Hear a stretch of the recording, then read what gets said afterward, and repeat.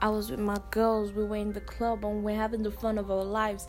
And then I just looked to the left and I saw him. Oh my God, he was beautiful. He was what words couldn't understand. I saw him and I thought about the kids we could have together. I wanted him in me. I wanted his venom in me. People said it was a monster, but I said the only monster I could see in him is a monster in my bed, turning off my tears and making my tears look like diamonds, and also converting my fear into pearls. I said he was the only man that could turn me on so good, even standing from a distance. Oh my God, I prayed to God, I prayed to the gods, I prayed that he looked at me, and then I said his name and I looked at him, but I knew his name not, and then he looked at me, and then when he looked at me, he smiled and I was consumed. I said I felt the whole earth stop. I had the heartbeat of a chicken from distance. I saw the ant talk. I heard what the ants were saying. I saw the word stop. The earth, Mercury moved, distance misplaced, and everything was just changed. Mercury changed position with Pluto. I was so confused. I said I had a child already. I was grown. Oh, that's all comes together. We were going to get married and buried in the same position.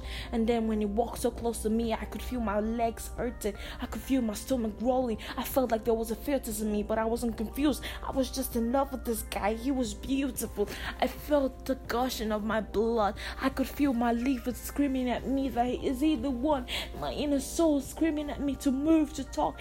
And when he said, hey, oh my God, I melted at our feet. I melted. I had no gravity. Life revolved back to the early age. He made me feel like I could be who I wanted to be.